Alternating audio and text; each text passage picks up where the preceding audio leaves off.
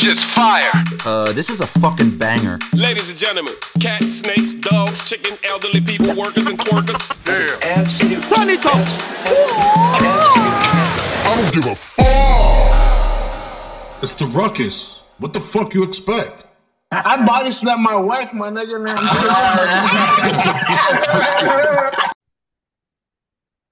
What is going on, yo? It's your boy Cuban Mike. You are listening to the podcast Ruckus Podcast, Organized Chaos and Cop. And tonight we're having a Cuban takeover.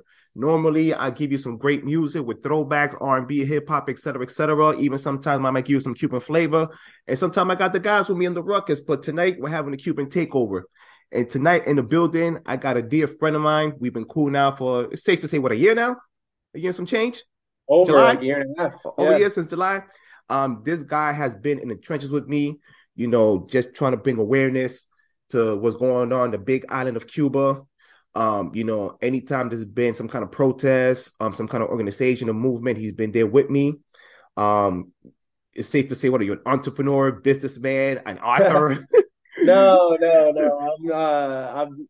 I work for a software company. I manage enterprise accounts. So I went to school for engineering, and I work a regular job. So. Something like, but it's safe to say you're an author right now. Is it safe to say you don't want to, I'll call him an author. He's gonna be modest. He's gonna be modest, but he's an author right now. He's writing out there. He's writing little light books in these streets. But yeah, man, he's a dear friend of mine. You know, I'm glad to have him on the show. We've been talking about it for months to try to have him through, and I finally got him. Ladies and gentlemen, I'd like to introduce you, Alejandro Pires, man. What's going on, brother? Hey, Mike, thanks for having me. It's been an interesting fall with just not just the season changing and everything, but I got some life changes going on. I'm actually moving from Massachusetts to Florida after I bought a place down there, so going to try something new. As going into what we'll end up talking about, I'm going to be actually closer to the island of Cuba and to more Cubans than I ever have in my entire life. Growing up in Massachusetts, so it's going to be an interesting time. I'm looking forward to it, but just going to be different leaving New England. But in a way, maybe it feels like going a little closer to home. So yeah, we'll find out how that is. Well, I'll say this, man. I know you're going out there for a new beginning, man, and I'm so happy for you and congratulations on your new step. I will miss you because I ain't gonna have anyone. Well, I'm gonna have some people on the side with me, but I remember, when I first met you, every time there was a movement there, you were always with me on my side next to Jordan and Sam. And thank you for being a partner and an ally and being down with us like that. And congratulations on your move. And hopefully it won't be the last time I'll see you because when I go to Florida, I'm hoping to hang out with you behind. Yeah, I got plenty of room. I got a whole open guest bed, so whenever you want to get out of the cold, you always have a place to stay with me, man, for sure. You heard that, audience? He got me. So if something happens and he doesn't pick up my call, then I'm gonna put him on blast. So yeah, man. So tell us about yourself. How did you got involved in this Cuban nonsense that we get into right now? Sure, yeah. So both my parents are originally from Cuba. My father came from Cuba to the United States in the 80s. He came on a boat with my grandparents, his siblings, and some other members from their community. And my mother came here on a plane a little bit later, or a little earlier in her life, in the 70s. So my family story is pretty interesting. There was a big Cuban community in Jamaica Plain in Boston, and when you drive around JP, you can still see a lot of kind of the remnants of that. You have El Oriental de Cuba. You have I think it's a restaurant called like Miami Kitchen or something. But my godmother, my madrina still lives there, so there's still a lot of kind of remnants of the Hispanic community in JP, though not as much given kind of the demographic change there. But long story short, so I'm the third of three children. I'm the only son of my father and really of my whole family. I'm the only boy with my last name. Okay. And kind of growing up, I had this pride in being Cuban, but I was always a little bit different from other kids in my high school. I grew up in Bolton, Massachusetts, which is a nice town, but a lot of American kids and very, I didn't grow up around other Hispanics, really. I didn't really even grow up, other than my family. I didn't really grow up around, and I really never grew up around other Cubans. So I meet a lot of people that grew up in Miami or in South Florida that, the Cuban community is all they knew. And for me, that always felt like something that was far away from me, even though I wanted to be so close to it. Yeah. Going into the protests that were going on in Boston, when I saw on social media all the protests going on last July, I felt that I have a duty to my family, to my heritage, to be at that protest and to be actively involved. It's my it's my duty to the country that my parents are from to participate in these events, to be part of our culture, and hopefully one day to see a free Cuba. And not showing up to these things would be an abdication of that duty. So, I need to be there and I need to show up and I need to participate. Nice. Okay. Well said. Well said. It's very interesting because you grew up in Bolton, Massachusetts. So I grew up in Lawrence. I originally grew up in Jersey. So in Jersey, they actually have a Cuban community out there. And there was a lot, Jersey, the second state that has the most Cuban next to Florida. So I had that thing. But when I moved to I moved to Lynn, then I moved to Lawrence, and it had Latino communities. They had Dominicans, Puerto Ricans, but they didn't have any Cubans. So even though there's a lot of similarities, a lot of things that are different. So how was it trying to navigate within your culture? Because in my case, and what happened with me, I either had to go to Jersey or Florida to get in tune with that culture. And it was hard because even to this day, when I tell them I live in Massachusetts and we have a little Cuban crew out here, they're like, they got Cubans in Massachusetts? And I'm like, yeah, it's hard to find them, but you'll find them. So well, first of all, how was it when you went through that last year and you found a whole bunch of Cubans around you that was actually involved with the same cause? And it's a two-part question. Is that one? And part two is, how was it trying to get in tune within your culture? How difficult was it, even though there wasn't that many of us around the area? Sure. I guess to answer the first question, it was really, it's actually been pretty life-changing. Even my exposure to the Cuban community, the people that I knew in the Cuban community was very small. It was older people, but that all knew each other and knew of each other and their kids and stuff. And it was very a close circle. And I think what the movement did was it opened up all these new people from all over the state, students at different schools in Boston, Jordan, people that I don't think completely otherwise, I don't think I ever would have met, but not just met, also connected with. I talk with Jordan texting and whatever, probably at least once a week or once every other week, and just making genuine friends and people that don't just feel close to me because of we grew up together or whatever, but because we really share a common goal for something that is beyond just the things that we do day to day. It's the vision and a dream of what a whole civilization, a whole society could look like on an island that once had that was taken away from us. So it's been really life changing. And another thing too is, this is just something I've had a lot of exposure to your podcast, is the whole Afro-Cuban experience. Yeah. Right. Me being a white Cuban, this is all an experience I really have had no exposure to. It's just a reality. I grew up in small town, white Massachusetts, which was a great place to grow up in. But there's a whole nother side to the Cuban experience that I had without this whole movement, with us, everyone coming together and meeting each other. I never would have had exposure to that. And it's made a huge difference in terms of my understanding of what being Cuban really means. So I'm going to pause there. Yeah, man. And the second part was how was it, how would you able to navigate, even though there's not too many of us? How much did your family, your parents, were able to put that in you, knowing about that culture, that they had to leave and come back to the States? Because us being the first generation being born here is one of those things we have to adapt to this, because that's where we came from. But they had to adapt, leaving one country, pretty much escaping a regime to come out here. How was it for them to instill that culture to you?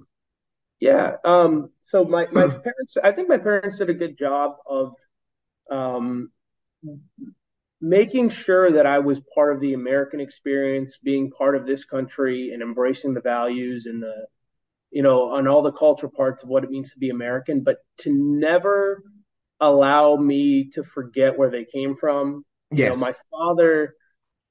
My father is not a very emotional person except for very few things, and anything related to his time living in Cuba, growing up under communism, and going living through that is something that he wanted to make sure was never forgotten.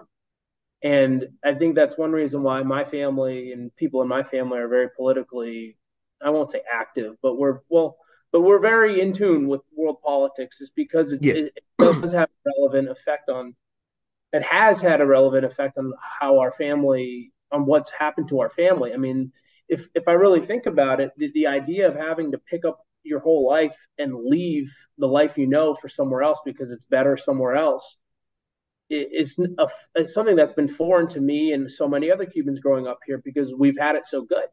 Yeah. But we don't know what it's like to say I have to get out of here because something terrible is happening, and that necessity hasn't been obviously something that I've had to go through, and a lot of Cuban Americans haven't had to go through that were born here. But Hmm. the understanding of where that fear comes from, I think my parents did a good job of telling me to pay attention to the right things and make sure that that I was always aware of what was important and what needed to be carried into the future in terms of lessons from the past. Yes. Yes. Yes. And you never gone to Cuba yet, have you? You never got a chance to go there. So yeah, No, nice story. Also, yeah, that you know, our story, buddy. That's our story. part of That's me our freaking story. doesn't know if I'm going to get arrested when I get off the plane. Like if they look at my social Yeah. media or something, I just have. It's hard. It's one of those things where like once they get to you, you don't know when you're going back. So do Yeah. you? So yeah, yeah. That's that's where I'm at right now. And you know what? I always wanted to come back, but I know since my big mouth got me all over the damn place, I'm like, nah, I'm sticking around here for a few to see what happens. Yeah, Just I'm roll the looking. dice. I'm looking at maybe going in February, but Hmm. we'll see. It's just I'm gonna have to. It's gonna be a very. It's will not be a vacation. Yeah, yeah, That way, it's gonna be a very spiritual experience.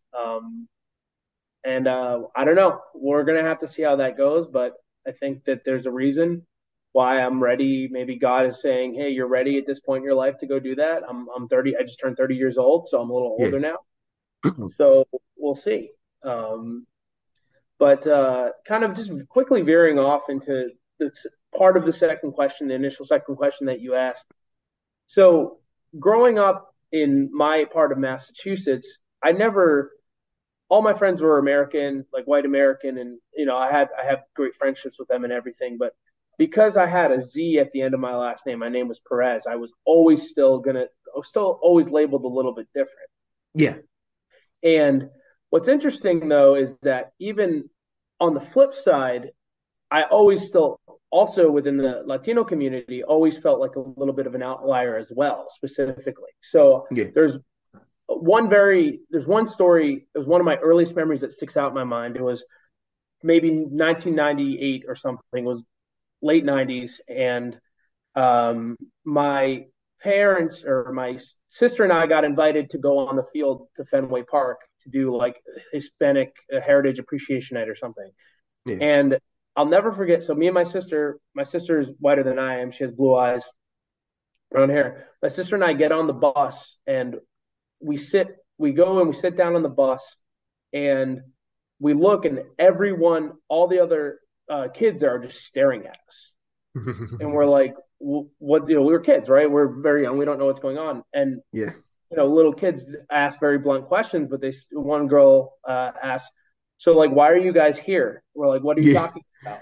They're like, well, isn't this for Hispanics only? And, and we said, yeah, like we're Hispanic too. They go, oh, no, you're not. Like you look Yeah. different than us, right? So it's it's it's one of those things, and kids are kids, and like it is what it is, right? Kids are just gonna call the world as they see it, and that's okay, Yeah. right? But it's just one of those things where growing up in Massachusetts, you know, you'd still experience a little bit of slightly outside the You I feel don't know like an what to outsider. call it. You feel like an outsider, and even a little bit of prejudice around there because they expect you to look a certain way. And I could relate that too. And I always say that we're Cubans, there's like no really middle with us. You either look really, really, really black like me, or you look really, really, really like you. There's no, I look a little bit of tan, a little bit of Taino, a little bit of native. I'm not saying that we don't exist, but you get either somebody look like Ted Cruz, or you're gonna look like somebody that look like Lance Alonso. So it's like, or somebody like Celia Cruz. So it's like a day and night kind of thing. Yep. So And I definitely could relate to that, and even come to the point when I start speaking Spanish, they're like, "Oh, you speak Spanish?" It's like they seen like four eyes on me or something like that. So I could definitely relate on that department. I mean, even overseas, like I was in Europe this year, and I told someone my name was Alejandro, that I'm Cuban. They didn't even people spoke like three languages, didn't even believe me. Right? I Yeah, had to show my ID to show them that my name was actually Alejandro. Like, and this happens. This has happened. I've probably been asked just to like prove that my first name is what it is, like multiple times in my life, just because people either think I'm too I'm too white or too American or whatever it is, right? whatever. So Yeah, like living in these types of different spheres. Um, but it's interesting. The only time I've ever really felt like people there's none of that is really when I'm with at the Cuban groups, when everyone who was there just gets it, because yeah, they Cuba's get such it. a diverse place. But Yeah, it's just one of those things. It's a complex geopolitical situation. So I don't expect everyone to understand exactly the ins and outs of what happens there, but it's good to educate you. exactly. And okay, so I have to, now that you mentioned that, I got to go to the next question, which is this: we we live in Massachusetts, Mm, and it's freaking socialist, communist, liberal city. There's no way to get around it. There's no way to get mm, around it. At this point, you know what I mean, after everything that's been going on for a year, because I had this conversation with a couple of people within the group, and it's like, because there's not too many of us, we're not on people's radar when it comes to the issues going on there. So, when things happened last year, they started asking like, yo, what's going on out there? Like, why is the protest going on? Why are people getting arrested? You start asking these questions, they start asking you these questions, so you start giving these answers. Pre July 11th, there were these people that were like pro lift the embargo, mm. and they were like, they didn't get it. So they thought it was just like, American being evil, and, they in the Cuban government just like these innocent bystanders that they just trying to do right for the people that we all know is bullshit. Um, pre after pro post July 11th, within your circle and friends, I don't know if they have conversation about you, asking you questions, or if they even care, or if they was on the radar, but have they asked any questions on it, or do they even care for the most part, or have they That's even like got a chance to have an understanding, or do they get it? sure. I think that's a good question. I'd say my friends have definitely commented on like, hey, I saw you were at the different events because I post some of them to Instagram or whatever, and some people definitely say, yeah, oh, that's like I think that's awesome that you're doing that. I had one girl that was my friend's girlfriend that said, hey, I just recently read a book on Cuba. It wasn't related to the movement, but she said, I understand how you could go from where you were to you know from staying at home to going to these protests. I understand a little bit more now Yeah, reading through that, but I haven't really had specific uh, right. I haven't had my friends specifically asked about details to be educated on what's going on, but I think yeah, partially is because it's probably a conversation that they don't want, that because they don't know as much, they don't want to. I don't know. They don't want to strike up that conversation that could be kind of an intense one. yeah, So I would say they probably would like to know, but it's just one thing that it's not top of mind, or it's kind of a tough question to ask yeah. because you don't know where it could go. But We could- my friends have definitely shown support Okay. because they know me and they understand that it's something that's important to me on a fundamental level. Yeah, and the reason I asked that because I when I did the last episode with the Black Cubans, because with in my end it was it was a shift because there was people that they still romanticize the revolution, Mm. that they still think it's still a thing, and they thought that was for the people, not knowing it's for themselves. So a lot of things happened after July 11th, and that hit the spark. And because people that I mean, I actually have friends of mine, like legit friends of mine, that were really like involved, like in love with the revolution. They thought that it was like the most righteous thing ever, and that perception that he stuck it to the man, and pretty much. Long story short, they romanticize the fuck out of it. There's no way to get around. They romanticize the fuck out of it, and they think it was just like the great thing that they ever did in history. But I always say like 98% of my friends got it. I still got those 2% are useful idiots, and I just let them be idiots. But they watch how they talk to me right now because this time around I got an army in Boston and in Cuban, so now they're not gonna come and talk to me crazy. So I'm very happy that people are starting to get it. I'll share a quick story. I had a friend of mine that we really got into like an intense argument about this kind of thing, and it wasn't until he moved to Florida. And when he moved to Florida, that's Cuban Central. And what happened was he met a lot of elder statesmen that was actually like schooling him and telling him this is what's really going on, and this is why we left, and this is what happened.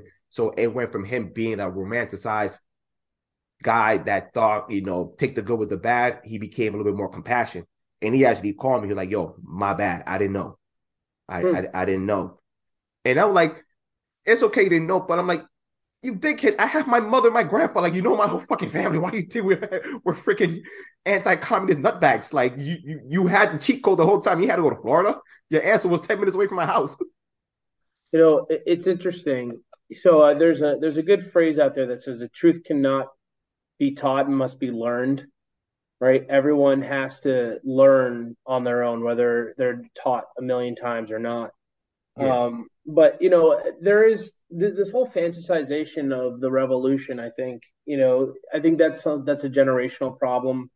I think one, it comes from a lack of kind of a greater I don't know how to properly articulate this, but like, growing up, there was always our parents had the Cold War, right? The Soviets, right, were always the enemy. There was always that larger force out there that could be a uniting force around the culture. yeah, And humans have always had this innate need to serve a higher purpose or to go out there and be more than just you know people that go to work and come home and hang out, right? We want something beyond that. So I think through social media and other mediums of information, our generation looks at pictures and videos, and from our comfortable couches and our beds and our iPhones, we're able to romanticize about what it'd be like to be part of this movement. yeah, Um, when in reality, most of the people that support this revolution don't understand as if the revolution were to actually happen, after the movement's done with them, they'd line them up with the rest of the quote unquote trespassers and throw yep, them in the firing squad. yeah. You become a statistic. You're a number to them now. You're just a number. Yep, you are a lot of the people that support this crazy overthrow, this revolution. They all would be for it until they realize that the revolution does not, just because you say you support them, they go and they eat their own, and they execute their allies too. They don't care. Early. Um, and you see that coming a lot from a lot of more, I don't want to say privileged people, but relative to the rest of the world, to human history, we're pretty privileged folks, Yeah, and we can't, just because something looks cool on an iPhone doesn't mean that it's cool when you're living through it. So yeah, yep. And that's the thing. And we always Cubans, like from our parents' generation, they still got like um this paranoia that it might come within this country. I'm still being optimistic and say it's not going to happen, but I could understand why they still get a little bit paranoid, especially with the nonsense we've been dealing in this freaking state. Um, I get it, so that's why I always feel like you got to be on your P's and Q's and always just be aware on what's going on with politics and what's going on within our system from like the lower level to the higher ups. So I always tell people to just be aware and don't just get caught up with the romanticism. Just peep game how people are just doing you. And not only that, listen to each other's stories because I know with Florida, Cubans, they hold a lot of political weight out there, and they think that, we get a bad rep because we vote Republican, and I used to like really attack them. But then once I got involved with this movement, and even once my family voted a certain way, like I respect it, and I don't agree with it, but I get it, and they do more better on getting they do a better job of them getting of us getting their vote into the other side, because they know how to talk to us, they know where we come from, and they know that, look, this might come for you and we're not rocking with that, so join us on that section. Mm-hmm. Yeah, and I think it also comes down. So most of um, our issue are not our issues. The biggest questions that we have to ask as a society, and I think these are the questions that the movement that we have with Cuba are based around, is what are fundamental human rights, right? Where do those rights come from, right?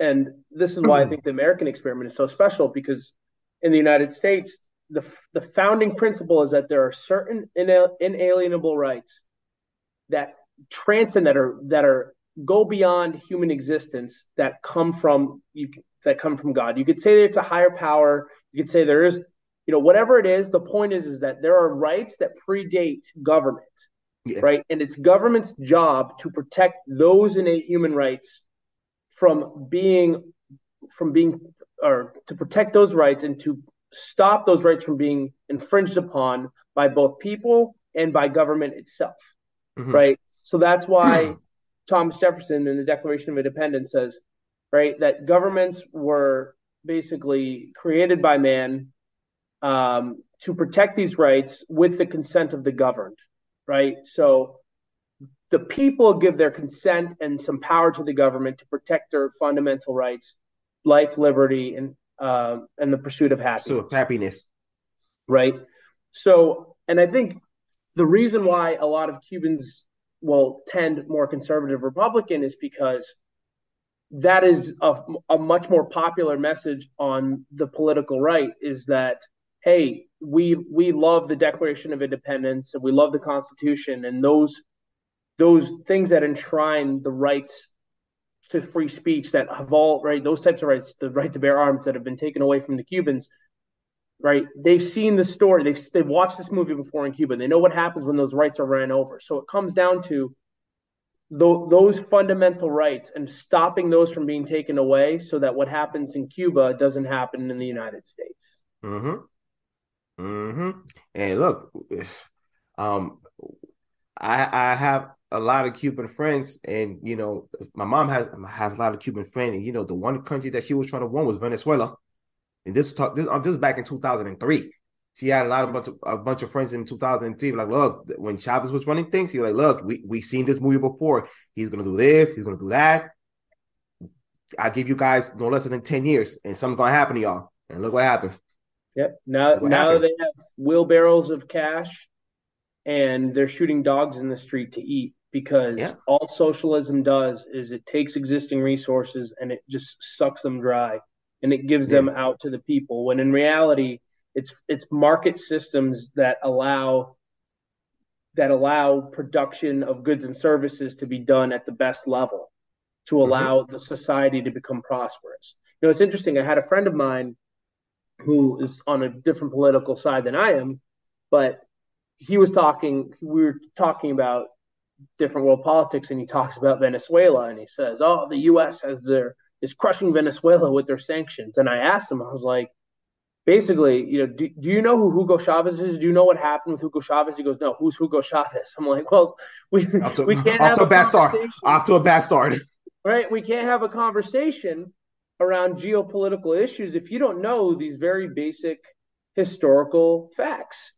And what's troublesome is that there are a lot of people in our generation look at the state of the world and they want to blame America. They want to blame the powerful country, the oppressor, whatever, right? But they don't have a complete story. They just look at things in frozen time, in the present day, and that's not a way to do a full analysis on what to do in terms of politics. and that's what happened to us because every time they talked about you know American being evil with Cuba, they blamed the freaking embargo, and I'm like, yo, before you even mention the embargo, you got to go before what happened pre the embargo, why it went down the way it did, and they either don't know it.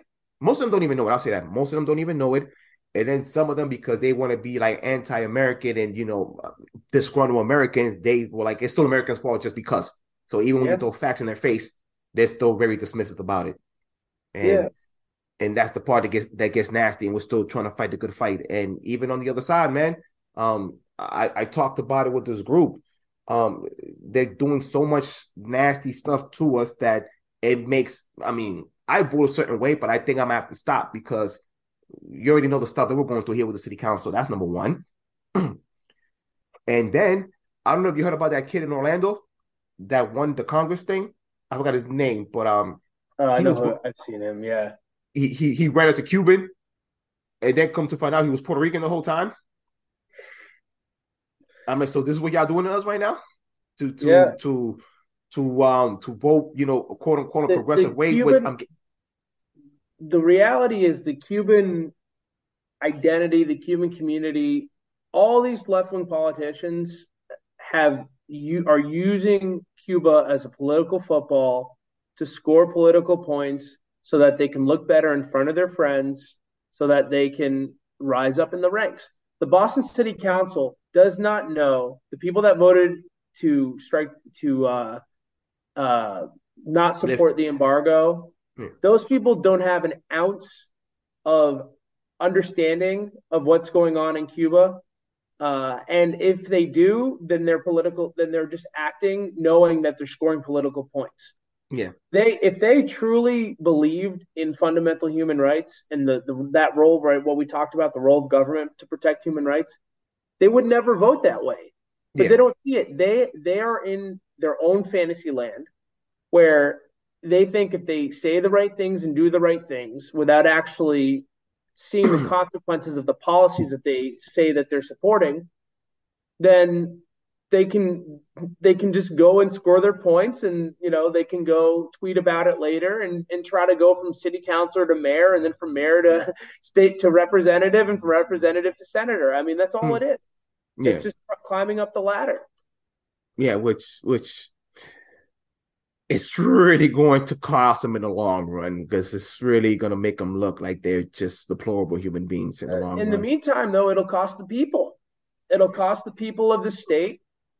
It'll cost it'll these policies and this belief that having that these principles are not the right principles, are not good, just moral principles of protecting life, liberty, and the pursuit of happiness, right? That this will lead to what we see happen, and this is my fear. San Francisco, Portland, Ugh. Oregon, Washington, Seattle, Washington, that Yeah. Boston is on that track. Yeah. And now they have the legislative ability to basically turn it into that. I mean, the city council meeting that I watched before the embargo vote, it sounded like almost like a quasi political podcast. Everything they were talking about had nothing to do with real, like it sounded more like political fluff than it did actual city government doing its job, and it was sad. And I got out of Boston. Yeah. Well, yeah. Yeah. So, ugh, it's just a whole big mess. Yeah, man. So, like I was saying, one of the things that I'm happy about us, this generation right now, we're trying to change the perception on how Cuba's being portrayed because a lot of things I don't even you were too young to remember, but like during the Obama years, I know when I was checking out like the voting and stuff like that, like he won twice. He won twice, and like the Democratic Party was very happy about it because Florida was supposed to being like very conservative. Then like, it got kind of purple sometimes it got red and blue, whatever the case may be. So once Obama won twice, they they were happy and they thought like it was gonna like progress and it was gonna shift to blue. But what they fail to recognize that you still have the Cuban youth, and they were so caught up with the old parents that they were like, okay, it's going to change because the only people that are voting red are like the old conservative parents that are still stuck in the Batista years, and they were either like the privilege or they had their things and they left. So now this new generation, they're gonna go a certain way. But what they failed to realize was, even though we do sometimes, for the most part, we think progressive way, we didn't forget why our parents left the country to begin with. So, for example, with my mother, she voted for Obama. She voted for Obama, and then after she voted for Obama, and what I keep telling people, what messed his whole thing was a trip to Cuba. That's Yeah, what I remember seeing that on TV. yeah, that's what messed him up, because we were happy at first because we thought, okay, he's gonna set him straight and say, look, this is what the hell we want. If you want this kind of change, or we're gonna, we thought he's gonna stick his chest out and, I mean business. And he didn't mean any business. He pretty much gave him everything, and we got hit with nothing.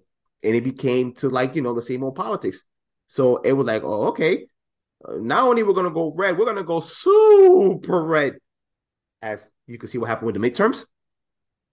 So as the world was looking like, oh, he did this, like, the people that are not Cuban, they looked at it as a great thing. Like, oh, he went and, try to have negotiation with them.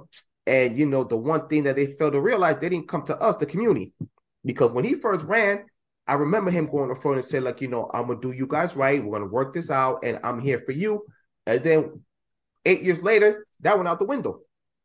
So what happened is now they failed to recognize that, with us, the new generation, like, yeah, it's not over yet. We're here for a reason, and our parents came here for a reason. So it's not like, forget what these, like, what the old folks are saying. No, we're here because of them. So we have to honor that, and we have to serve that. So you're gonna have to do right by us, because now we're still gonna go to that other side until you get us.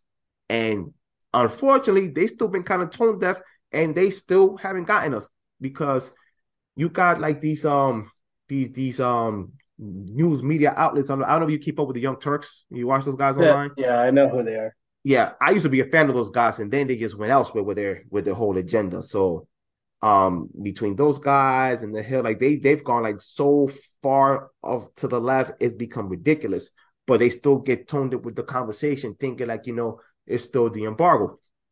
So I think with this new generation that we're now, thanks to social media, we're able to, like, to bring awareness and bring a bigger voice more than ever. And I'm optimistic. I'm still very optimistic. And I see something still going to happen. But with social media, we're still able to bring awareness more than ever. So between social media, even what I'm doing right now with the podcast and everything that we have, like, we have all these networks and all these tools to use it as our advantage, and that scares them, because they can't control the narrative like that anymore. Now we get the chance to control our narrative and tell the stories. That's why it's so important for me to, like, not only share the stories that what my mother went through and my father went through. I could also share awareness of what goes on with the Black Cuban community, because there's been this terrible misconception for years, thinking that we just, like, adored this guy and he was like our savior and he came save us from, like, the evil man. And it's been total horseshit, and I cannot stand it. I mean, this is a kind of a new viewpoint to me. I didn't really know I didn't know any of this, right? That you felt this way about Obama, and that you have other people that you've talked to that, you get roped into people thinking that you think a certain way. And I think that's really, I mean, it definitely makes sense. And if you look at the foreign policy from Obama and now from President Biden, especially after the protest last summer, there was virtually no action. Nothing. Right? Nothing. There was no action. There was Nothing. The one thing that Senator Marco Rubio was calling for was for them to do the internet balloons. Freaking internet! They couldn't even do that. Puerto Rico, but the problem is, there is a belief that comes from this line of foreign policy that we can please and negotiate our way through bad actors, through these types of governments, and that we can just get them to see the light someday, and we can get them to turn to start to turn the corner and to join and hold hands and going into this brave new world. But that's And just not the regime doesn't work like that. The just not regime how doesn't it work like works. that. You And know, these governments, they all just take advantage of the United States. And it's the yeah, same with Iran too. Iran is cracking the skulls of protesters, shooting people in the streets right now. And what do we have going on? Just a few months ago, we had our our State Department trying to work out another nuclear deal, right? Where in the past we sent them pallets of cash, mm-hmm. right? I mean, this is not when you have regimes like this that are against human rights, that are dictatorships, they don't care what kind of concessions they make. Any concession you make to them, they're just going to seize on, Yeah, right? This is what I have to explain to people. When you go and there's quote unquote trade that's open for Cuba, Cuba's open for business. That's just more money that goes to the pockets of the communists. The yeah, people don't need that money. Yeah, they might see a little bit of aid, but that's all facade. That's just all the Cuban leaders, the people in the Cuban communist leadership. They send you see the Instagram of their kids. They don't keep their kids Oh, in Cuba. they look They like send their rappers. They look like their kids, rappers. yeah, their kids go to the best schools. They go to Paris. They go to Rome. They're all over the place. And And here, why is that? and Because here's the thing that kills me. Like, one of the things, the propaganda they try to sell, like, we have free education and we have the best education, but none of the freaking kids go to school in Cuba. None of them. They go to school to Europe. yeah, All their kids go to school to Europe, and they pump like they got the best, whatever the fuck you want to call it. And it's just so freaking frustrating because you see it what's going on right in front of your eyes, and they still go like this. They still go like this. it's the more you really think about it, there is a communist, not just a socialist, even a communist country 90 miles from our shores that barely has a military, right? That for some reason is still communist. Yeah, That used to be a pro-Western government, pro-capitalism, pro-free markets. It actually, when you really think about it, it blows the mind. This isn't Russia. This isn't China. This is right here in the Western Hemisphere. yep. And It's nuts. the idea, obviously, where we talk about what do we want to do next. Obviously, we don't want military intervention into Cuba, right? Well, Unless no, the something right guy, and I don't know, unless man. something really terrible happens, and maybe the point is something terrible has been happening the whole Yeah. time, right? Maybe the only way to get rid of these people is just to go kick them out. Um, No, I've got it right now because I was against it right now, but I'm running out of options because, like, okay, because the our enemies are like, well, you can't send and you can't do intervention because you're gonna kill people. Then you can't end a coup because they're gonna we're sticking our nose doesn't belong. Then we tried the embargo thing. You're starving the people, and what the case may be. So I'm like, what People we are got already left? starving. Yeah, what do you got left here? What do you got left? Yeah, well, I think, and that just real quickly, that's why the Second Amendment is so important in the United States. You Yeah, need the ability to adequately fight back against the government. People think, oh, well, what's an AR-15 going to do against a predator drone? It's a good point, but what did the Taliban do to us in Afghanistan? They kicked our asses out, yeah, yeah, right? yeah. It's people still have to fly planes, people still have to get in tanks, they still have to eat, right?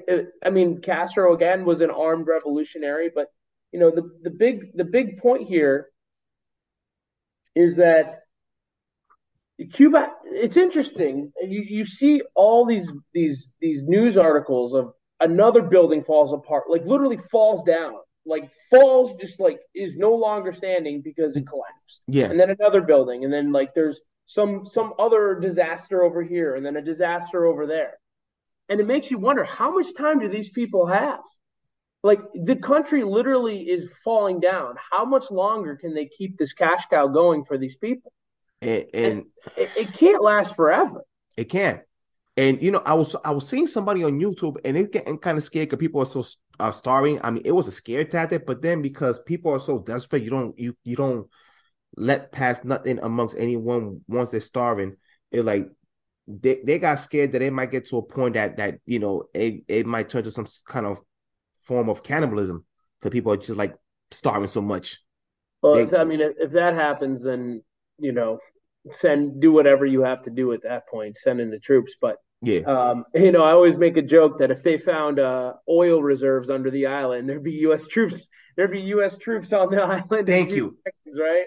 you. And I always said to myself, if we would have diamonds, oil, Yeah, like something that diamonds, worked, oil, lithium, whatever something. it was. If it was there, you bet they would find some excuse And to invade yeah, the and then they'll hide under the facade. Yeah, we're doing this all of the string of democracy. Yeah, sure you are. But unfortunately, if the world still needed the sugar from Cuba, they'd be over there. yeah, We've just figured out the sugar problem. That's the only thing. Otherwise, Cuba when it was quasi imperialized by the United States after the Spanish American War, one of yeah, the big reasons was because of the sugar exports that we yeah, did. we were killing them with that. We were killing them with the sugar. But then it got figured out.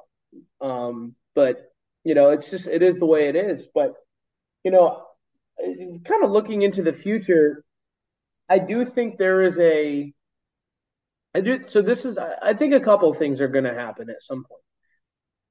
I think the regime will fall. Will it be in my lifetime? Who knows? You and I are going to get very old. We have modern medicine. Yeah, yeah, Um, but the question is going to be not just what replaces it, because once it falls, there's going to be the U.S. is going to intervene immediately. I think. yeah, What I'm most concerned about, so there's the good part. The good news is there are millions and millions, if not billions of dollars of actual Cuban American money on the sidelines, ready to go back and build the country tomorrow. I think Cuba overnight, not overnight, but within a very short period of time, given all the Cubans around the world who have gone and thrived, would be back rebuilding the island very quickly. yeah, My concern is that if the regime falls and the United States gets in there, that you get the financial cartel and the big interests that go in there and try to exploit Cuba to be the next third world capitalist nation in the Western Hemisphere, where they can get cheap labor and have cheap tech offices, and and that's what we need to avoid. That's what we need to freaking avoid, because then we don't want another Batista era where we just get exploited, and that's what happened the last go around. So the same way they didn't want to get involved when we needed our help, we needed their help. I think well, I all mean, the I mean, even a step beyond that. At least during the Batista era, at least there was an economic parity. Like there were people that were living middle class in Cuba that lived way better off than most parts of the United States. That could take their money and their resources and go to the U.S. and actually be wealthy or mhm. be okay, right? Like Cuba was almost like a 51st state, right? It was the had the best We were killing economy in it. Latin We were America. killing, and then with the mob doing their nonsense, we were like damn near Vegas. Yeah, that's true. Meyer Lansky was a frequent flyer down in Havana. Yeah, yeah, But what I'm afraid of is, say we get we get a free Cuba, we get this whole economic system. What I want to avoid is Cuba being, hey, I'm a large company with billions of dollars. I just bought up half the block in Havana, and I'm gonna go and pay, you know, everyone $3 an hour to go do whatever. Like, I understand that there's economic realities, but I don't yeah. want Cuba to be boxed into. I want the prior economic prosperity that Cuba had to come back, and what I don't want to see is big corporate interests turn Cuba into a cheap labor factory that has Yeah, some pretty free. much turned to China, pretty much.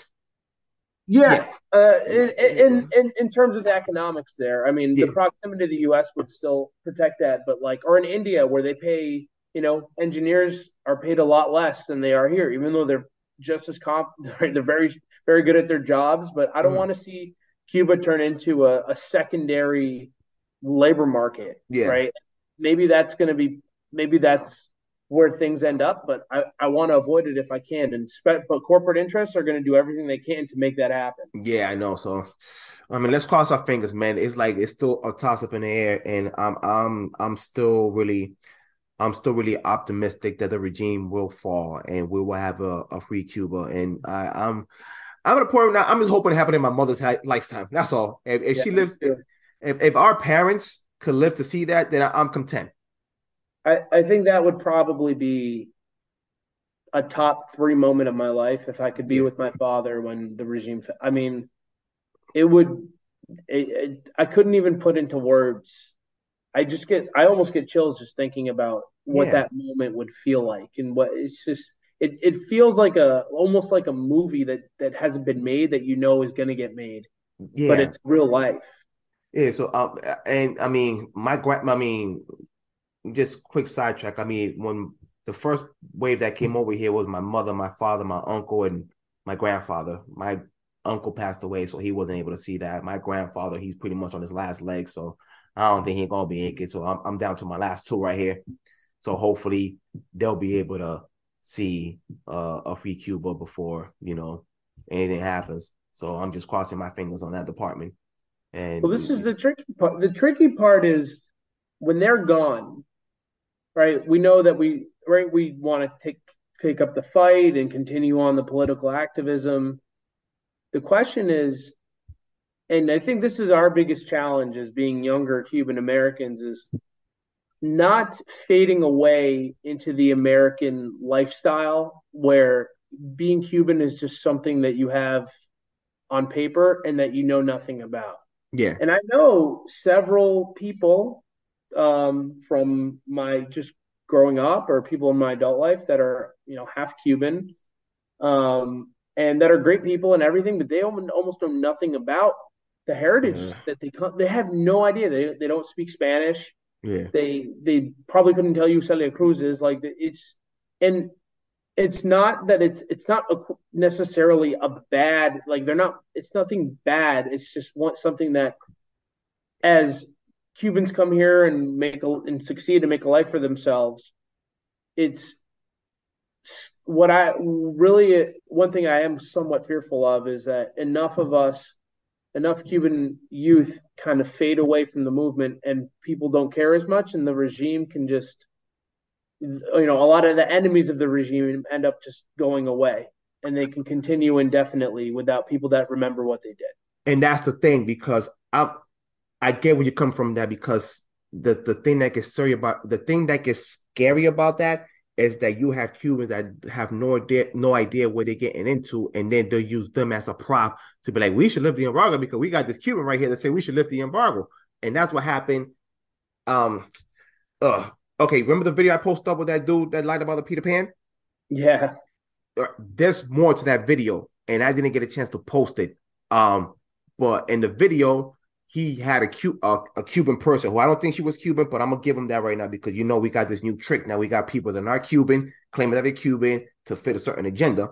But he was like, "Yeah, we need to lift the embargo because I got a Cuban friend that we should lift the embargo," and he brought a Cuban girl to say that they should lift the embargo because it's for the family or whatever the case may be. So the thing that gets scary that you got people that don't know their history trying to push a certain agenda, and because they got so-called progressive ideology, which I'm getting to know with that word because the word progressive right now is just a cute word of saying socialist or communist right now, the way they're freaking moving. But they're using them as a prop to push their sick agenda. So that's the part that I get afraid of also. But that's what happened with us because as our parents got kind of fed up with Cuba and they started not talk about it as much. They use that as the agenda. Be like, okay, the old folks are gone. We got the new kids, and now we're gonna put it to the agenda. But then we came along and said, no, we're not having that. So I think I think that was up to us to teach these new kids, like, look, this is what we're fighting for. This is what's going on, and this is why you should stand for this cause. And this is what Cuba's about. And and um and I think as long as we keep that momentum going, we could still fight the good fight. And that's what happened with those kids that are your friends that are half Cuban and whatever the case may be. I'm probably going to assume that their parents just came over here and be like, you know what, since we're not coming back here, we're just going to live in this country, get Americanized, and Cuba just not existing anymore. And they just got accustomed to that and it became what it became. Yeah, I mean, as far as I know, that's pretty much what happened. Yeah. And it's there's nothing wrong with coming here and thriving and building a better life for yourself. That's what we all strive for. That's what we Yeah. all hope to do, right? The question is, you know, after we've received these gifts and of freedom and prosperity in the United States, do we owe it to our past and our ancestors try to use some of that to be part of taking back the island that was taken away from them. Yeah. And I think my other thing that I see happening in the future is now that we have a whole generation of Cubans that are, I mean, everyone I talk to in the Cuban community, honestly, that the way that they have succeeded in all aspects of life all over the world is so incredible. Doctors and engineers and even people in media. I mean, everywhere, We prosper. What the everywhere. fuck is shit? What is shit? We prosper. Anytime we go, we turn lemon to lemonade. And I think what I'm hopeful for is that this whole generation, one, two, three generations of success is going to really be a big war chest Yeah. for this movement. And, we'll wait and see, but it's also going to be on us as well, I think, to continue not just the work too, but eventually have, for me, I definitely want to have kids and have a new generation of kids that were raised the way I were, not forgetting where their family comes from. And, as I get older, maybe be ready for the fight too. Yeah. Um, Definitely. and, this movement, every movement is just one person at a time. Yeah. Definitely, man. So, all right, man. We're about to get out of here, man, because it's getting late and I gotta go eat and then probably get a drink or two. But before we get out of here, what the hell's going on with the Patriots? Oh, the Patriots. What the hell's going on with our Pats? All right. The defense is unbelievable. Matthew Judon is sick. Okay. Special teams is unbelievable. Mac Jones cannot throw a football down the field. I don't care what anyone says. We talked about this. Mac Jones is average, maybe even below average. He's not going to lead us to a Super Bowl. And if he somehow does, and this podcast is online, then I will happily eat those words. I will be rooting for the Pats forever. I don't see it. I don't see it. I think there's just better teams in the Mahomes. I don't know how we ever get over the Chiefs in a playoff game with Mac Jones, right? Mahomes for the next 10 years. It's just I don't see it, or Josh Allen. I just don't see it happening. Yeah. Is it safe to blame? Is it safe to blame Belichick now after all these years? Can we? Because right now, Tom proved to him I could get one without you. It's tough to say. I'm blaming Belichick. I don't blame Brady for moving on, and it was probably the right move for him. And I don't blame the Pats for also wanting to look toward the future. Right now, we don't really have an offensive coordinator. We have Matt Patricia, who's a defensive guy calling offensive plays, so that makes no sense. But that said, right now the team is 5-5. They're not bad, and the AFC East is actually stacked. Yeah. I mean, if I just look at the division right now, I mean the Pats are at the bottom. No, sorry, we're 5-4. We're above 500. So, I mean, if you look at the AFC East, the Dolphins are 7-3. The Jets and the Bills are both 6-3. We know how good the Bills are. Yeah. I mean, this team is competitive in a very tough division. So there's going to be a lot of divisional play that comes up, and we're going to see how that goes. But if they can find a way to win and maybe sneak into the playoffs again and then address some of their weaknesses in the offseason, they could be okay. It's just we have to get used to not being, 1 or 2 seed every year. We were spoiled for so many years. We were spoiled. We're so freaking spoiled. We had it good. What it's like to move on. We had it good, man. We had it freaking good. All right, man.